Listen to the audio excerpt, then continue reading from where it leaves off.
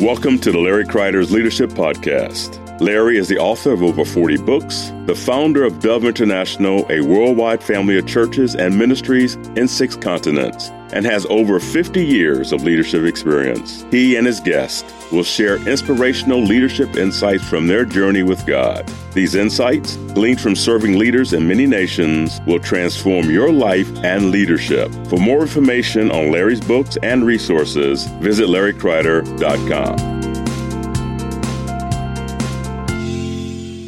We're so glad you joined us for another discussion on leadership. With me is Merle Shank. Man, it's so good to be here with you, Larry. And today we're actually going to do something a little bit different for our viewers, where you get to interview so many people, right? But yet you have so much experience and so much under your belt that we want to share that with people. So you're going to interview me? Yeah, today we're going to interview you, and so it's an honor and a privilege to be able to be here and do this. So just take us back here, Larry. One thing that many people might not know is that you are an accomplished music artist. I don't know if I'm accomplished. Tell us about that. I learned to play the guitar at 16. I came from a musical family, and my uncle kind of taught me to play the guitar, and a couple friends, and we formed this little band. By the time I was 18, we decided, let's do an album. So we started this little band called the Harmony 3 way back in the day. It's still being sold today. Yeah, I hear that it's still being sold at Ken's Educational Music. That's the last I heard. So your uncle's the one who taught you how to play guitar. Yeah, and my dad was a musician also, but he was not a guitarist. My uncle was a skilled guitarist, and I would just pick up chords from him. In fact, another thing a lot of people don't know is I taught a lot of people how to play guitar. I was a guitar instructor over the years, and I mean, most people I taught honestly play better than I do today. So we had this little album. It's called the Harmony 3. So back in the day, was it like Christian music? Was it? It was kind secular of folk music? gospel. I mean, I like in those days groups you probably never heard of. Groups like you heard of Simon and Garfunkel. Oh yeah. We did some Simon and Garfunkel stuff. We did some Peter Paul and Mary way back in the day. Okay. It's more folk, gospel. We wrote one song, mostly cover stuff we did. So it was kind of Christian folk. Yeah, so it was a group of friends that you got together and you started to put. So how did that happen? Like, was your heart to go big? Was your heart to just play music? That's a great question. I don't even know. We just loved.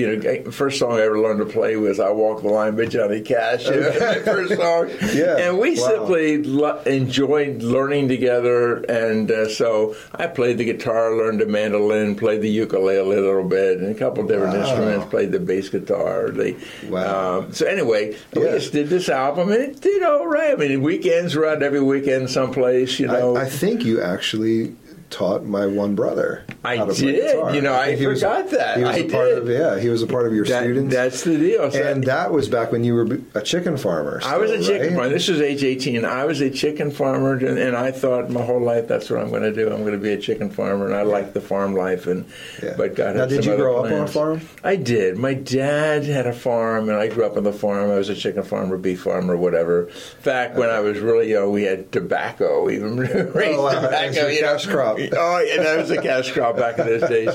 And really, when I really got right with God at 18, that's the time that we did the album. It all happened about the same time. Okay. When I really got right with God then, and then I still thought I'd be a farmer and just, I'd love kids and reach kids for Christ or whatever on the side. But I never dreamed in those days I'd be doing the kind of things I've done for the last 40 years. Yeah, wow. So you were a chicken farmer at age 18, you did an album, and then you got married. Yes, and get married. I was a little bit about that. I was 20. Laverne was 19. If she were here, she'd say I was 19 and a half. But making it sound a little older. We were a bunch of kids getting married, and then we were crazy. I mean, after 3 weeks of marriage, we became missionaries, and so it's trial by fire, right there. Yeah, really. And you understand the mission thing you've done. Only we were stateside missionaries. Okay. We lived on an island off the coast of South Carolina. It was called John's Island, and we just ministered to people on the island for a year. So we did. Wow, that's awesome.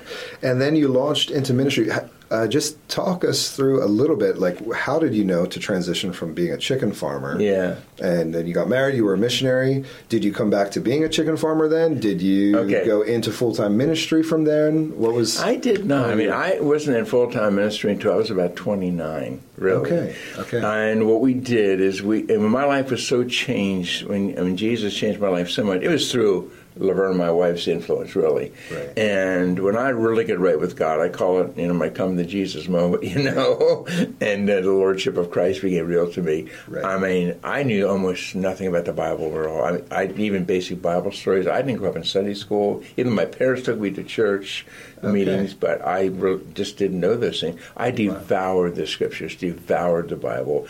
And my favorite book was the book of Acts, because I loved the way the New Testament Christians were just seeing lives change. It was exciting. I often say everywhere Paul went, there's either revival or riot. And that's what happened. Yeah. And we said, we want to live like this. People coming to know Jesus every day. We want to live like this. So before we got married, before we went in the mission field, we helped start with a group of Mennonite friends in our church. Laverne's daddy was a Mennonite pastor.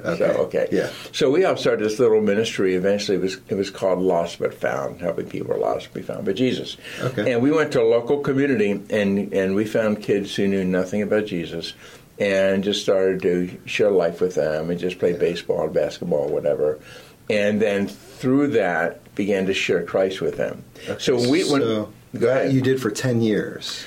We did. I mean, and then everything else kind of progressed from that. But when we come back from missions and being in the mission field, they invited us back. Aren't you coming back to help us? So I was a chicken farmer. That's how I made my living. That's how I fed my family. Financial engine. Mm-hmm. That was my financial engine. Okay. But on the side, almost every night of the week, we started a Bible study for these young people who came to Christ. Wow. That's how I learned to teach. And then we soon had so many of these young Christians started growing, and we try to get them in the church. And so every Sunday night, this is back in the day when there were Sunday night church services. Okay. And what you did back then, no internet, you'd open up the newspaper every weekend, and you saw all the different things going on in churches all over Lancaster County, Pennsylvania, where I lived, and we lived. And we'd try to find something, a good Christian movie, something that would relate to these young people, so they could connect with the church somehow.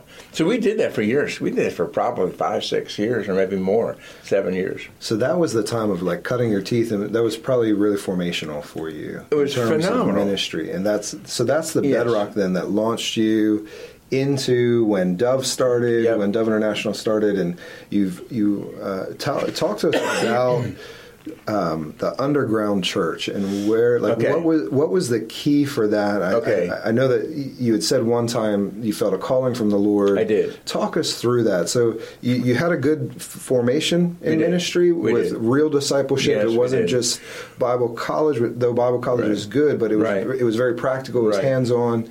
You were applying that, and God began to speak to your heart. When we were in missions, we learned what's called Paul-Timothy relationships. I'd never heard of that, which is mentoring, which is spiritual fathering and discipleship and all. That's where we kind of learned that a little bit. So we brought that into this Lost But Found youth ministry. So we had all these people we designated who were stronger Christians and said, you mentor that person and you be a Paul to this Timothy, guys with guys and girls with girls. And we were in that process. But then, as I mentioned, every Sunday night we're taking kids to church. The problem was they weren't fitting. I mean, some nights, Merle, we took more young people into churches with a couple of van loads who were new Christians than were in the whole church. I mean, it was crazy. And they were just raw, just found Jesus, working through all their stuff, ended up casting out demons and all that stuff. We knew nothing about this stuff. And it was really our school of the Holy Spirit. Yeah, because you came from more of a conservative background. I did. The teachings about the Holy Spirit were not it was not present. Taught. And what was freaking me out, honestly, is we saw the Holy Spirit working in some of these kids' lives, and I was going, the only people who could help us when people had demons, the only people who could help us were these quote-unquote charismatic leaders. And so one guy was on our board, so I'd take young people to his house, and he'd help us cast out demons. And I realized one day that they needed to be filled with the Holy Spirit. Another story all of his own. Right. And so I began to really be hungry for the Holy Spirit. And we went to Teen Challenge, which is, only less than an hour away from where we live, and because they had weekend services and everybody knew about Teen Challenge. And there they said it's the Holy Spirit. It's being baptized with the Holy Spirit. That's what we need. So it was that kind of influence. Wow. So when I finally was baptized in the Spirit, it changed everything. Because we had this... Talk to us about that change, because there's waves that have come since that time, and there's more waves to come. Exactly. Well, the biggest change was I prayed different. And I thought different. So before, you just take the principles of the Word of God. But from that time on, it was like, yes, you take the principles of the Word of God, but Christ is living in us today. Right. And we're believing God for miracles, and we're believing God to change lives. And I preach teach almost the same kind of messages to these kids. But after I was baptized in the Spirit, all these people would come to Christ. And all these people's lives would be changed. I remember one girl one Saturday night, a Lutheran girl came to me. She said, "You make me so angry." And I said, "Why? What did I do? I knew her for years." She said, "Because you're baptized with the Spirit. I know you are, and you're not really telling you." I wasn't telling people about this right away, but it was really controversial. I mean, Merle, in those days. So we said, "Well, why are you saying all this?" She said, "Because last Saturday night I went to a meeting and I was baptized in the Spirit. I know you're baptized in the Spirit. You're not telling people." And God gripped my heart, and I said, "Oh God, I'm so sorry." And then I was open. I said, "Look, this is who I am. I love Jesus. I love the Holy Spirit. We're filled with the Holy Spirit. We pray for people to be filled with the Holy Spirit." It wasn't always received by everybody, but eventually then we started another Bible study that really focused on Jesus and being filled with the Spirit. And it was called Rhema. We called it Rhema Youth Ministries. Right. Yeah. And hundreds, probably thousands of young people came through that over the years. And that was kind of the next step in the journey. But back to your original... your original question was, you said, what about the underground church? Right, so that was the formation. It was all formation stuff. And some of these things are part of what you would term the underground church, right? The story behind the story. And here's how that happened. That changed my life. That one revelation of God changed the rest of my life. And the underground church revelation came when I was praying one day, but all these kids said, "God, we can't get them into churches." So what we did, I should have told you, is after the church service, we come back to our house. I'd play guitar, we'd hang out, we'd pray for people. It was awesome. It was family. And what happened was we were the spiritual moms and dads, along with some others who work with us, to these kids, these new Christians. And they weren't going to fit into these other churches. And I realized one day you need new wineskins for new wine. Right. We need to have a new kind of church that would relate to this new generation in those days who just found Christ. So I'm praying when they say, "God, what do I do?"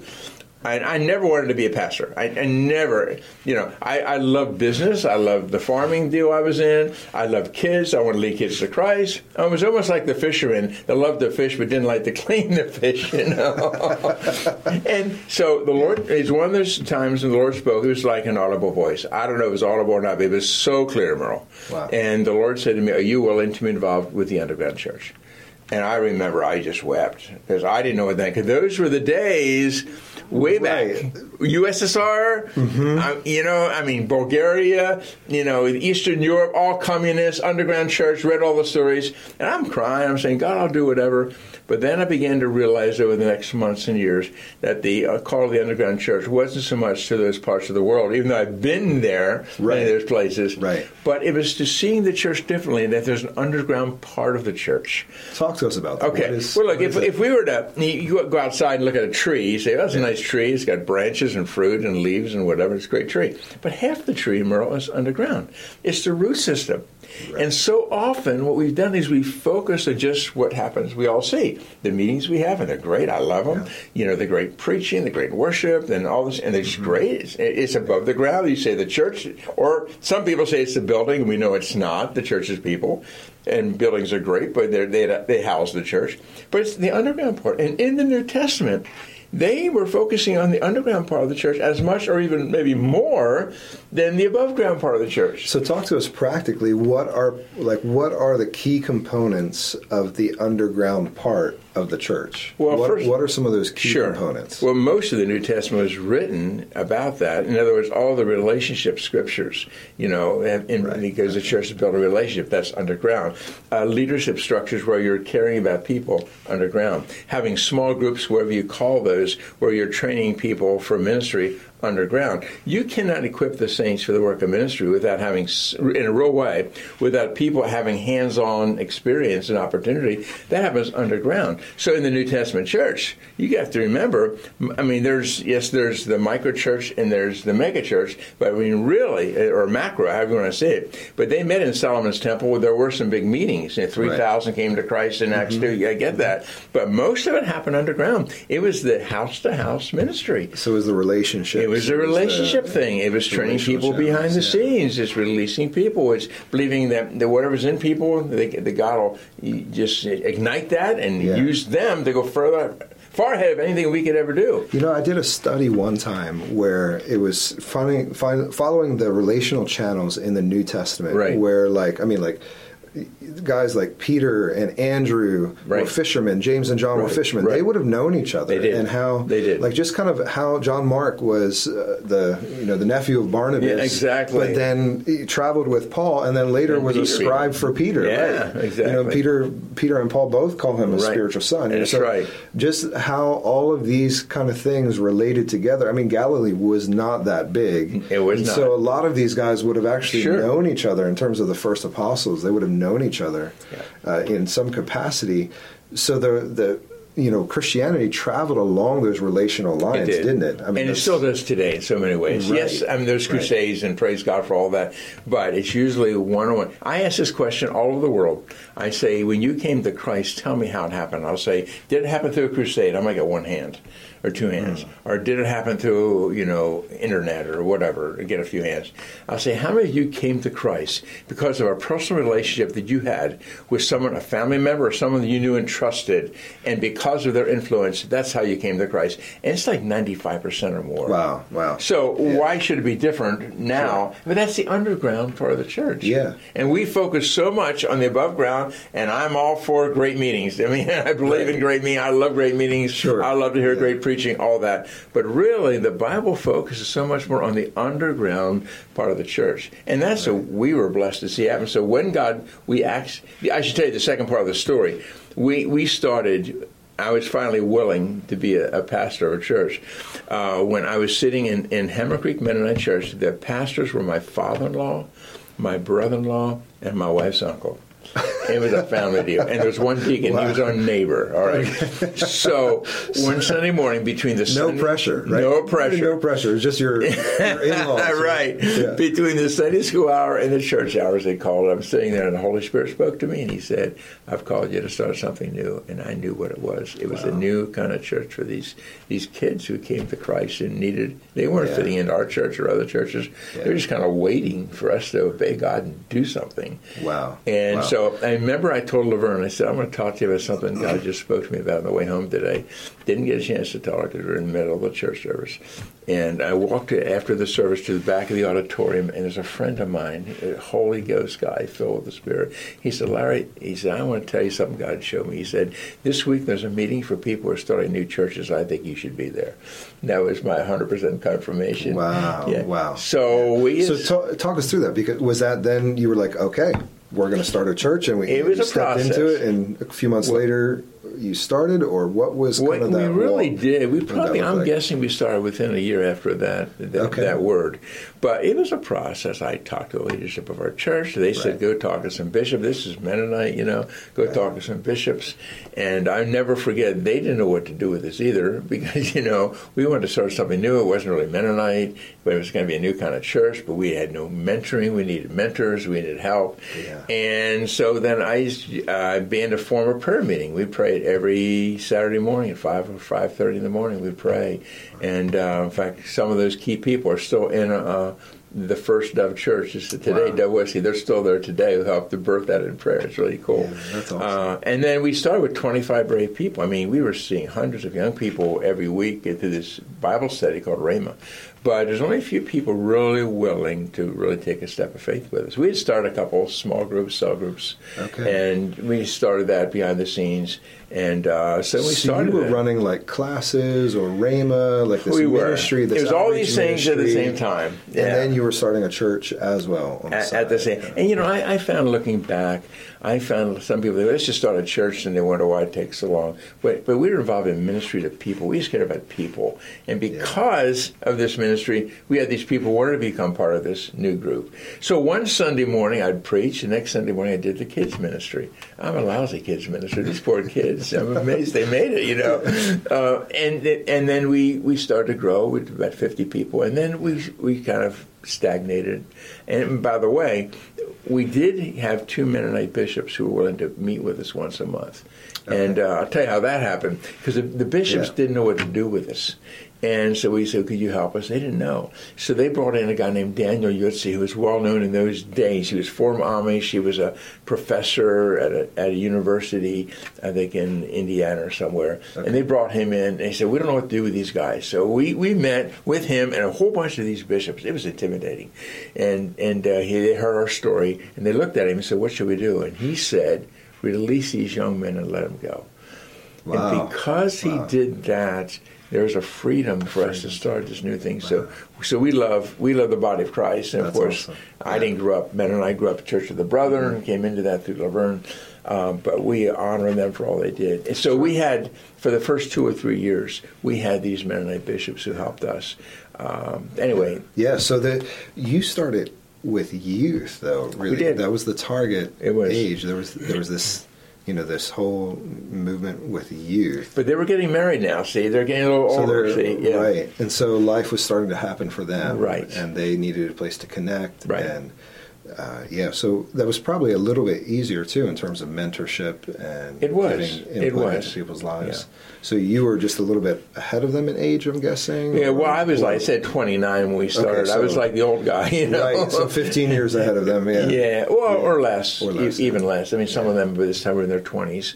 And when we started, they were like 13, 14, 15, 16. But then by that time, they were like late teens, early 20s, some of them. And then so you had this army of youth also that were... Well, we were training these youth on the side. Empowered by the Holy Spirit. Encountering Jesus. All at the same time. And so they're reaching out to their friends too. Exactly. And that was part of the key, I think, as to what happened. And then what happened is we began to grow. I mean, at first, we grew to about 50, maybe 60, 75 people, whatever, and then we stagnated. And we had a leadership issue. This is all underground stuff. This stuff that happens behind the scenes. Our leadership issue is I bought into a theology in those days that said you have co-equal leadership. God's your leader. There's no leadership except you use a team of people. Oh. You do nothing unless you're all in agreement. Wow. And that's where we started. Yeah. And Merle, it sounded, I can imagine. It sounded wonderful. It was terrible.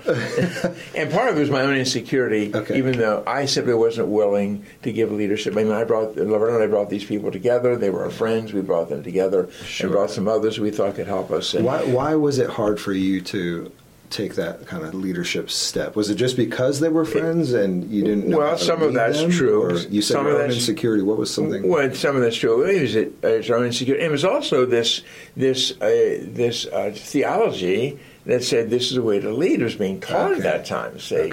And so what we did then is we went back to these Mennonite bishops, these couple bishops, and they helped us through that, which was a great blessing. And I realized, God had called me to give leadership. I simply wasn't saying it because of the theology part of it, my own insecurities. And then after that kind of got fixed, we started to grow. Because leadership, I remember, here's how crazy it was. One Sunday morning, we had nobody preaching because we couldn't discern in a unity, 6 of us, who should preach. It was just crazy. Oh, wow. Okay. And so the people were wiser than we were, and they said, can we get together and talk about this? This is not working.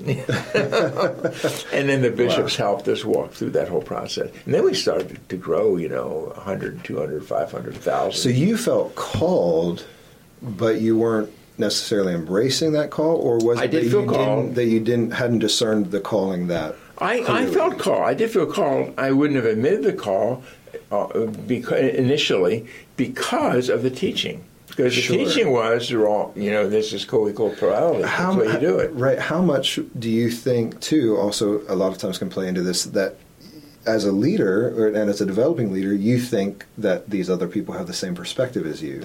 Oh, that's a huge mistake. I mean, I thought everybody felt exactly like I think. How stupid! So you're thinking that they all feel the same way I feel. Exactly. They all see things the same way I see things. And that was not the case at all. And these are really good people. Sure. But then after we got some of that changed, then we really started to grow. So how did you as an entire team at that time embrace that? Because that's really kind of the behind the scenes story. It is. Is you walked through that journey with people who were close to you. Right. Sounds like they were friends. Right. There were also, people in the ministry with you. They were bought into what God was doing. Right. And you made a key structural change. Right, we did. At that point. Well, the real key, it wasn't just my leadership, but there were two of us that kind of emerged from the team. And it's my friend named Murph Charles. And so I was seen as a more apostolic leader. He's seen more of the strong prophetic leader. We really walked close together for many years. He went to Brazil, then planted a church there eventually. Okay. So we worked together. So it was really the two of us, even meeting with the bishops. The two of us then began to meet with the bishops. That's another story, because after 3 years or so, the bishops had a crisis because some of the other Mennonite pastors in the area said, these Dove guys, D-O-V-E, Dove. I never liked that name in those days, by the way. I thought it was a bird church, but D-O-V-E, God gave it prophetically to my sister-in-law. Her name is Jeanette, and it was D-O-V, declaring our victory, Emmanuel. And we thought, okay, God gave it, we're going to go with it. But after a few years in that whole process, we just realized that. We realized that some of the Mennonite pastors weren't very excited about us because we weren't Mennonite, and I understand. Right. I get it. I mean, I totally get it. So they talked to the bishops, and they talked to us and said, you need to decide: are you going to actually be Mennonite or not? I mean, I was ordained with the Mennonites. Merv was ordained with the Mennonites. In those days. And they really helped us. They're phenomenal. I mean, we wouldn't be here. When I meet Mennonite pastors, I tell them, if it wouldn't be for you, we wouldn't have made it. Right. But then... they kind of drew a line in the sand. They did, and needed to. They really needed to. So then we didn't have any oversight then after that, and we realized we were really called to be our own entity, do our own ordination and everything. Right. And Dove Christian Fellowship is what we called it in those days, Dove Christian Fellowship International. And so... And then we started on this journey, without mentors, and that was a mistake we made. Because we then didn't have mentors. So, 10 years later, 8 years later, whenever, we started to have some conflict in leadership, personalities, and whatever. We had no one to go to. We thought God's blessing us. We don't need that. Right. So at that point, I think, too, if I remember correctly, some of the Dove story is that, there was some pretty massive growth over that time. Well, things were growing, things were moving. Well, it was amazing. I mean, after we got to about, I'm saying 800 maybe, we were adding 300 people every year. I mean, it grew up to 2,300 people. So we saw the blessing of God on it. It was just a God thing. We couldn't buy buildings large enough. Everybody met because we believed in the underground church. Right. Everybody met in small groups. Everybody, we call them for a while house fellowships and home groups, and we kept changing the names, cell groups. We learned from Cho in Korea and whatever. But that was key for us, and I'll tell you why. Because we knew we were called to equip the believers. Not just have good preaching. I mean, almost every week, people are coming to Christ. People are being filled with the Spirit in the public meetings. It was awesome. Mm-hmm. But then everybody got plugged into a small group somewhere. And we focused on that because we released people to minister. So we didn't do public baptisms. We had it happen in the small groups. We had communion in the small groups. We had, you name it. If they wanted to do it, they could do it. Yeah. And people said, well, it's going to split the church. It didn't. People were excited about working together, and they felt released to use the ministry gifts that they had. And it really worked. It took the pressure off of people like myself and others in leadership, because 95% of the ministry was done by individual believers through these small groups. It was amazing. So you had an empowering structure, an empowering... We did. Ethos and focus. Yes. Where every person is valued. That's every person needs to hear God. Yeah. Every person. Yes. And so that was kind of the story, a little bit behind the story. It was. The underground part of what God was doing. Exactly. So you're saying that God was doing all this stuff too, and people were getting ministered to. There was growth, but then there was some still shakeup that was happening behind the scenes. Well, the shakeup was our key leadership, and we had many phases of that. Sure. But we had different visions and different ways that we could take the whole church. At that point, by that time we had planted a few overseas churches, and you grow and you change. But our problem was we could have handled it. We've often had the discussion since this happened with key leaders. We could have handled it had we had outside fathers, people to help us. And that's why the book, The Cry for Spiritual Fathers and Mothers, came out of the pain we went through of not having that. Yeah. And we made the decision that we're going to, I almost quit. I mean, the church is going to over 2,000 people. It looked great on the outside, and I was dying inside. I almost quit. Wow. And I remember I moved to the mountains. I really wanted to give this up, go back into business. And the Lord made it clear to me and to Laverne that because He called us into this, unless He uncalls us, we don't have a choice, Right. And we're so grateful He gave us grace through that process. And then He began to give us some spiritual fathers and people to really speak into our lives. And so you don't have to tell us the name, but who was the first spiritual father that you kind of got out of that? Like, what was that? Well, I can tell you the name. I'm happy to.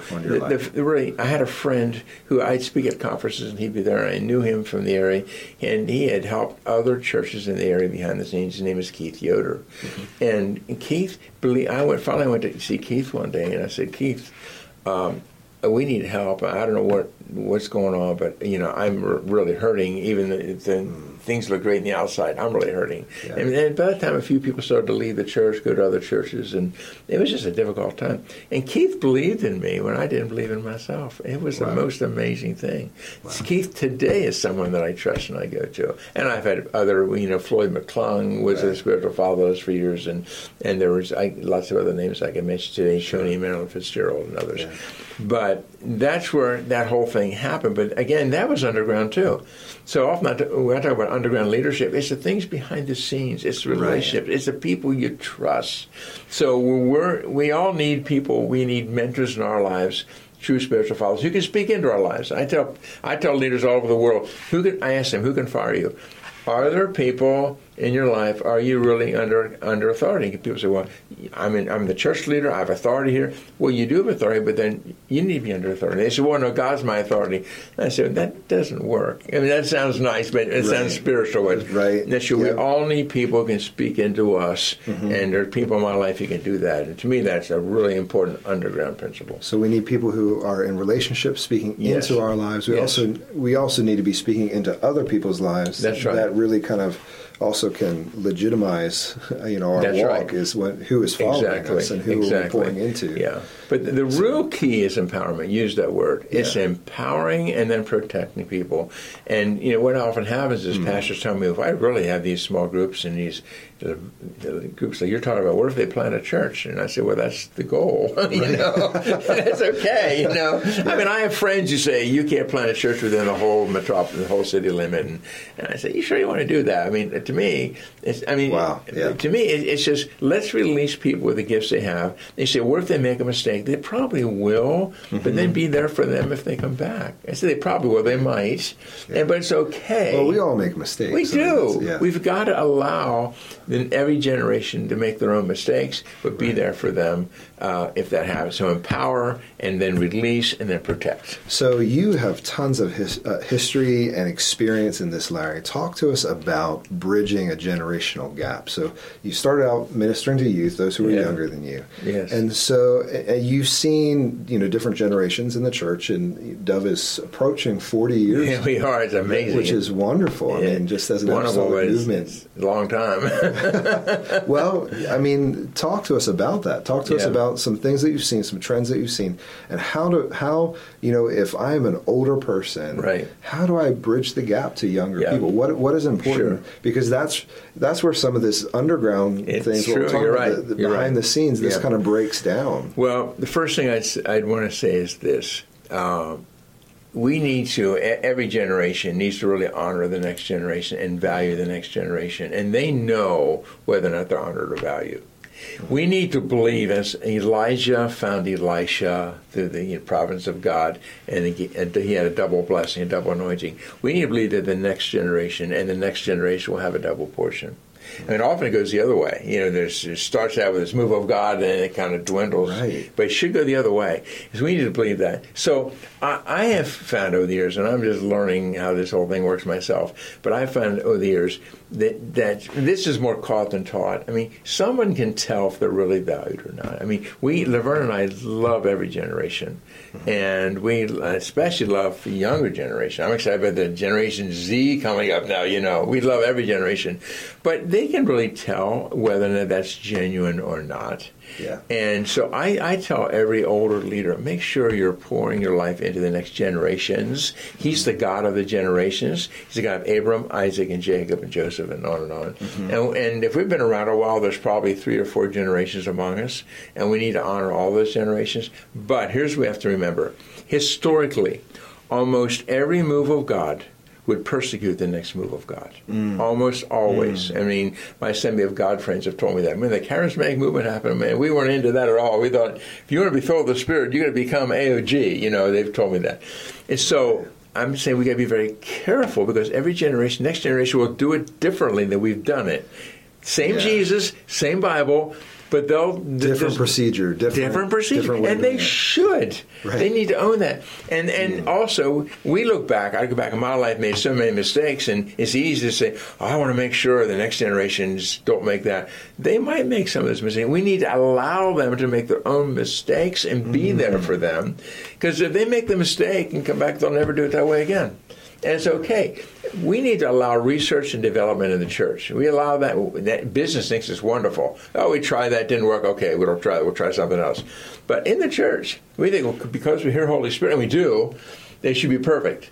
Right. And it's not always. And we need to find ways that we can really encourage people to dream, and next generation to dream, and be there for them, and bring them into the equation. Well, and that can be hard, too. I mean, as a leader, you've poured your life and soul into this, and now you see somebody who's going to do it differently than you, or you know, and you're like, you know, I mean, I just within my own life, you know, you're like, oh, like I want to step in and bail that person out, or they're going to make that mistake, and you know. But so walk us through, like, how do we release some of that, and what are some key components too? Like some key performance indicators of just being able to release people, being able to embrace the next generation. How you mentioned they need to know they're valued. And you know, Larry, you really do that well. Well, I appreciate that. You do that well. What are some things that you intentionally do that maybe others don't see it? You know, they feel it from you, but they don't necessarily know that you're actually kind of telling yourself, I need to make sure that I do this. Well, number one, there is tremendous power released from encouragement. A lot of my generation will say, well, we need to make sure that we help the next generation do this right. And I'm saying, well, yes, I hear you, but there's a lot of power released from God in encouragement. If we can simply encourage people in the steps they're taking. Number two, ask a lot of questions. I find if I can just ask what's inside you, but just tell people all the answers that we think we know, but ask them questions. What do you see? What do you sense God doing? What do you sense God saying? What's the best way to reach your generation? How can I help you do that? When I was a younger leader, I love to tell people how it works. You know, this is what I've learned. You can do it this way. Older I get, the less I do that. And we've talked about this before. I find now the best thing to do is say, look, this is what the Scripture says. And this is what I've learned. And you go and figure it out, and I'm here for you, and I'll help you walk through the process together. Because every generation needs a sense of ownership. They don't need people telling them how to do it. A sense of ownership in the process. The process is key. The relational, it's all underground principles. It's the process of how we help the next generation to walk through the moves of God. Well, that's so important. I think what it does is it ties your relationship to something other than performance. Correct. Which is really important. That, like, I'm not here for you if you perform well. Right. I'm here for you whether you perform well or not. Exactly. And so I think, you know, that is something that a younger generation appreciates, to say, you know what, like, somebody's there with me. They got my back. They're going to be praying for me. I might make a mistake. I might fall flat on my face. Yeah. But they are going to be behind me. Exactly. And they'll still be there. And I think that, you know, it's not tied to performance as much. We live in such a performance-driven society. Exactly. You know, especially, you know, the younger generations where everything's expected to be perfect. You got to decide your life goals by the age of like 15 now. I mean, it's crazy. Yeah. You know? The other thing that's really important is that, you know, Jesus made disciples. The most important thing, other than going to the cross and giving his life for our sins, next most important thing. John 17:4, he says to the Father, and he's praying, he says, I've finished the work you've given me to do. Well, what was that work? He made disciples. The rest of John 17, he's talking about his disciples. He had not been to the cross yet. He had not. The finished work of the cross hadn't happened yet. But he said, I finished. That work was he made disciples. And I find that is so important that we make disciples like Jesus did. Mm-hmm. And, a lot of people react when I talk like this, and they'll say, well, I can't be everybody's friend. You can't. But you need to hear from the Lord, pray like Jesus prayed, and know who are those few persons that you can be a real spiritual father to, a real mentor to. You can't do it to everybody. Of course not. So Jesus had Peter, James, and John. Mm-hmm. And yet he had John, his closest disciple. Yeah. And then he had the 12, and then yet he had the 70 or 72, depending on the translation of the Bible you use. And then he had the 120, and he had the multitude. He had these levels, mm-hmm. and that's really important for us to understand. So when we're talking about underground leadership, we need to know who are those the Father's given us for the season. It's all for a season. It can change. I think that's so good that sometimes it's for a season. Because I've talked with leaders who say, I have no one. I have no one to pour into. I don't have any spiritual sons, or I've not been able to raise up a team, or I have, I don't have anyone to pour into. And then sometimes when they try and do it, it's almost too pushed or too mechanical. They're just trying to pick out anybody. I think it's really important, talk to somebody maybe who might be in that position. That's a painful position, I think, sometimes, and it's not what God has called for any of us. Right. Well, I'd say if you're in that place, it's never too late. There's always the opportunity to ask God, is there a person, starting with one, a person that I can pour my life into, whether or not they help us with the ministry we're involved with or not. That's not the key. The key is we love the person, we're called to the person, we want to help them. And also, I believe God restores the years of the locusts of Eden. That's in the Scripture, and you know that, and I know that. And so my heart for you would be that you would ask the Lord, say, Lord, regardless of what happened in the past, I want to see the rest of my life be a season of my life whereby I am pouring into another generation. And whether it's somebody just a bit younger than you, who's been around a long time, or somebody really young. I mean, be free to skip a couple of generations. And it can be those who are 18 or 19 or 20 or 21 or whatever age, that you can just find one and pour your life into them. And you'll find great blessing, great benefit from them. Also speak to the person who doesn't have anyone speaking into them. They say, I need spiritual mothers and fathers. Great. I need, how do I go about getting that? How do I find one? I hear you. Or I've been in an abusive system, and I've tried to. And we should probably do a whole separate discussion on that. Sure, yeah. I mean, so many who've been abused by those who call themselves spiritual fathers, and they were not. And that's been you, someone who's called themselves a spiritual father. First of all, if they claim it's for life, run. Because the only person you're connected to for life is Jesus and the Heavenly Father. And now it's interesting. I mean, I work with a group of leaders here for 35, 40 years, and I've been so blessed, to work with these leaders, and it has been a long-term relationship, but just because it doesn't have to be that.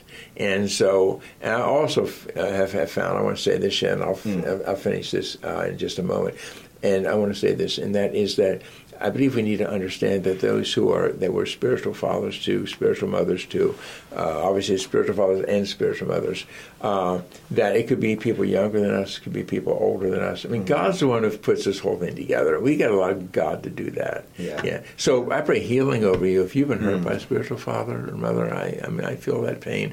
I just declare the healing presence of God over your life in Jesus' name, and you will find healthy spiritual fathers, even one. And remember, the rule key is this: cast your bread upon the waters, and it will return in many days. In other words, go find a spiritual son, or go find a spiritual daughter, and God will give you spiritual fathers and give you spiritual mothers. That's been the experience I've had. So being who you don't have to somebody else. You start there and let God fill. And I've told God often in those days, if no one's ever a spiritual father to me, you're the spiritual father. I mean, we're always pushing ourselves and pushing others up to that. A true spiritual mother and father, sometimes you said if somebody says it's for life, run.